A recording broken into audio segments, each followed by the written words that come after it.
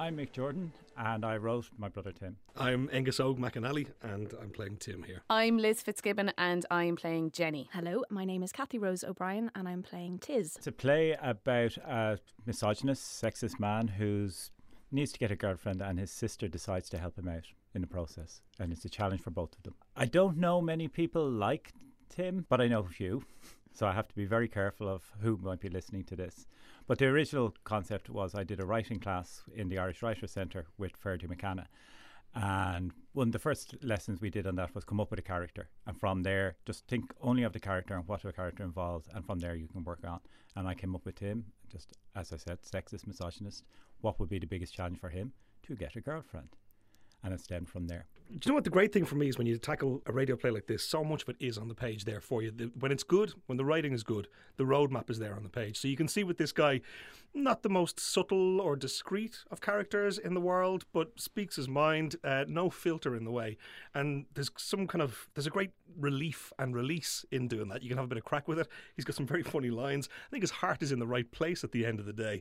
And it's interesting to see him kind of bumble his way along through this little journey through the story. Jenny, she meets Tim at a speed dating event, and she's a little probably, I would say, perplexed by him. He's a little bit of a tricky, difficult character, and she comes away not thinking too highly of him, and then meets Tiz, his sister, later on, who persuades her to meet up with him again, and yeah, we see how it goes from there. The play is about a brother and sister and speed dating. When I read it the first time, well, as I was reading the first few pages, I was enjoying them and I thought, this is fun. It's looking at modern day speed dating. That's cool. But actually, it sort of unravels. It's kind of beautiful. You think you're starting with something kind of topical and light and buzzy, but it's actually a lot deeper than that. There are three characters in the play. There's Tim, there's his sister Tiz. I got her name from watching an episode of The Chase where there was a contestant called Tiz, and I thought that is such a classic name. I have to use that somewhere. And then just Tim and Tiz, it just seemed a perfect combination. And then Jenny was just the next character. I needed someone who would be an opposite to Tim and someone who is very much a modern woman that he would not know how to deal with.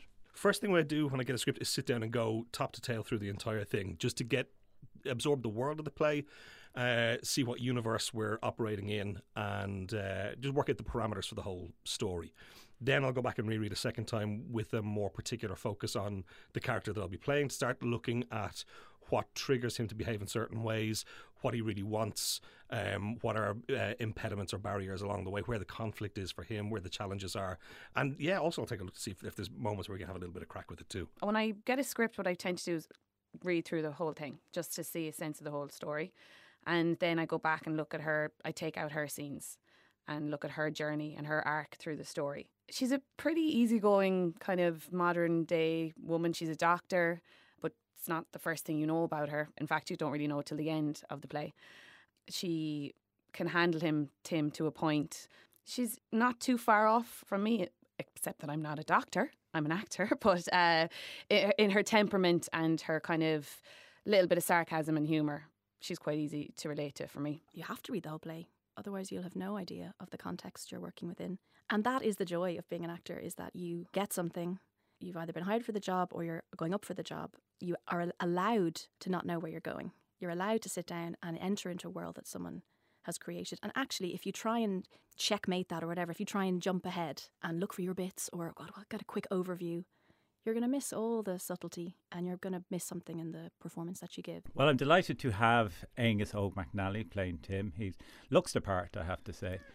And then I was thrilled as well, of course, to have Kathy Rose O'Brien playing Tiz, and she's playing it exactly as I imagined her to sound.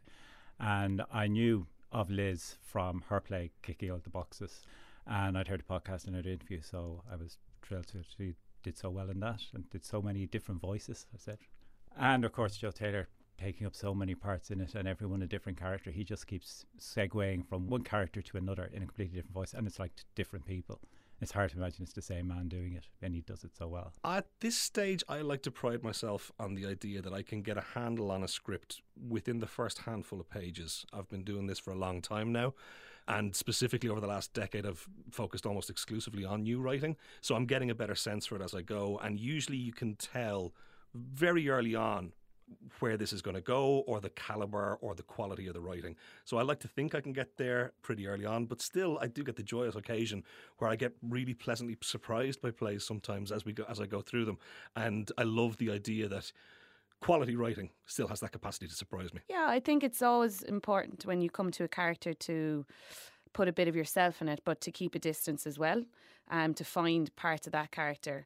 But yeah, I think for me, playing a character, I would always like a bit of me to show through, but also to let the character build itself and to find her voice and her look and her way and the way she is. I am actually quite wary of any kind of quick fix idea about what good writing is, because through all the different media that we have nowadays, all the different ways to tell stories, I find I am moved or surprised by less traditional forms of writing, pieces of theatre that I see or radio plays I hear, things that intrigue me and I think lure me in or make me think, God, I never thought about something like that before. So that says to me that good writing is someone really understanding and committing to the world they're creating. And that's good storytelling, that's good writing, is the ability to take someone on a journey and for time to stand still. Hard to say how long it took me to write this script because it was developing all the time. Initially, as I said, I developed it in third year mechanics class, and it was initially meant to be a short film script, which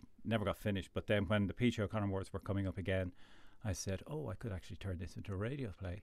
And that's what I did from there. So I would say it took a couple of months because I struggled with the ending. That's where I had the problem.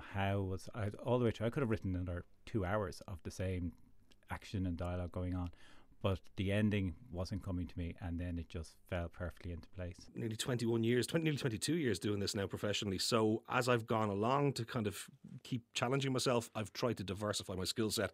So I'm still primarily, first and foremost, a freelance actor, but I also now do a good bit of producing with my own company, Rise Productions, and significantly more directing in recent times. So I'm very fortunate that I've been working with really great people. The next show I'm doing is a show by Liz Fitzgibbon, written by Liz and starring her. And what I'm really enjoying about it is, while I thought nothing could ever match the buzz of me performing live on stage, I now realise that I just enjoy telling those stories. And so for me to be able to craft and shape those stories as a director in collaboration with a design team and a cast of actors, that I get the same buzz out of it. And it feels fantastic. I adore directing. Well, next, I am taking my show, Kicking All the Boxes, on tour. So our next stop is London. So we play the Vaults Festival at the end of January. We have 6 shows in the Vaults in London, which is a brilliant festival that takes place in the Vaults underneath Waterloo Station. Very cool festival. It runs for 2 months and we have a week slot within it. So pretty excited to be taking it on the road. I am going into a new area of storytelling. I'm really inspired to be here with Angus Og McAnally and Liz Fitzgibbon because they have both found other projects. They've created their own work, they've written, they've directed, and I am about to curate. I'm about to help with a temporary exhibition in the new Museum of Literature Ireland in Newman House on St. Stephen's Green. They have a fantastic permanent collection that they're going to be launching next year in 2019, all about the great Irish writers. And in their temporary space, they have commissioned me to curate an exhibition on my grandaunt, Kate O'Brien. But because I'm an actor and not a curator, they're looking for something, I suppose, that will have fresh eyes. So there'll be performance in it, and it's been fascinating to look at trying to tell a story in a room.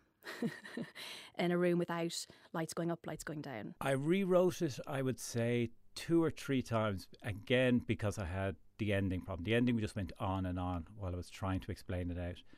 And then I said, no, it's just too long. I wanted to cut it back to have a proper punchy ending.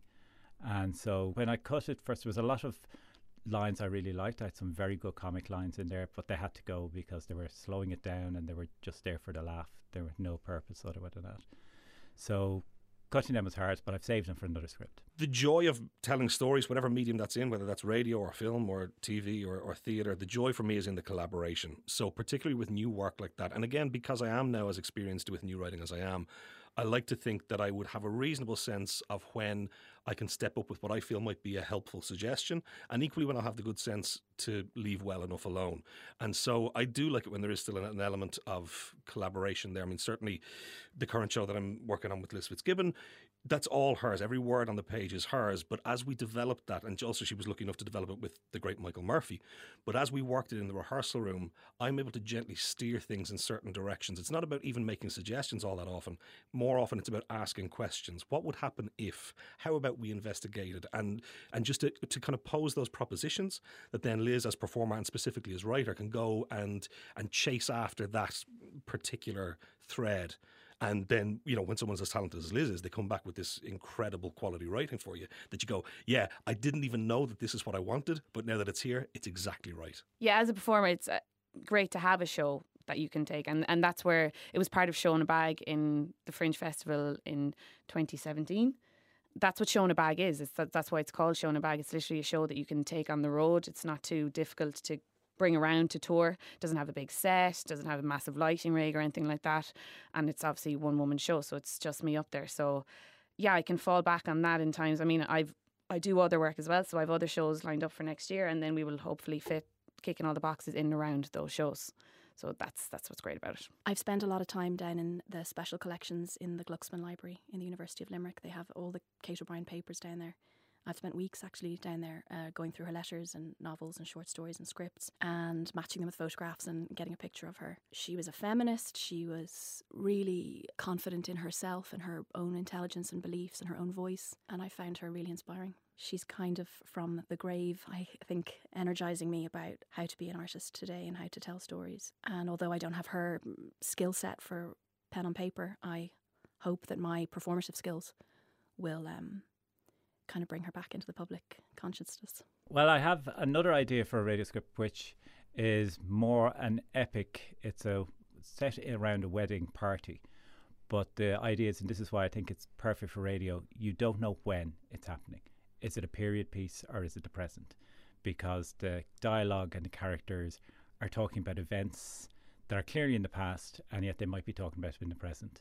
And it all comes together in the end. So it's a number of stories all happening at the one event. And from that, you keep going back and forth. Where is it happening? When is it happening? I definitely never thought I was a writer before. And now I can say that, yeah, I am a writer because I wrote my own show. It got produced.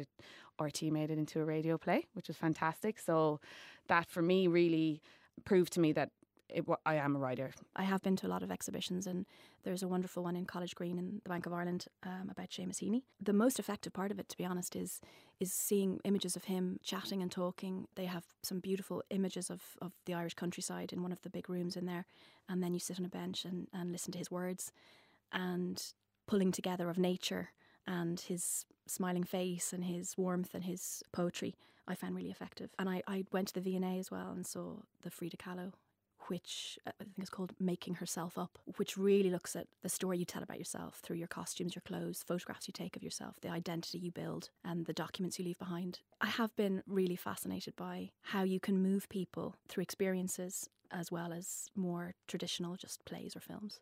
And I found both the Seamus Heaney and the Frida Kahlo so moving, and I felt I did know them at the end.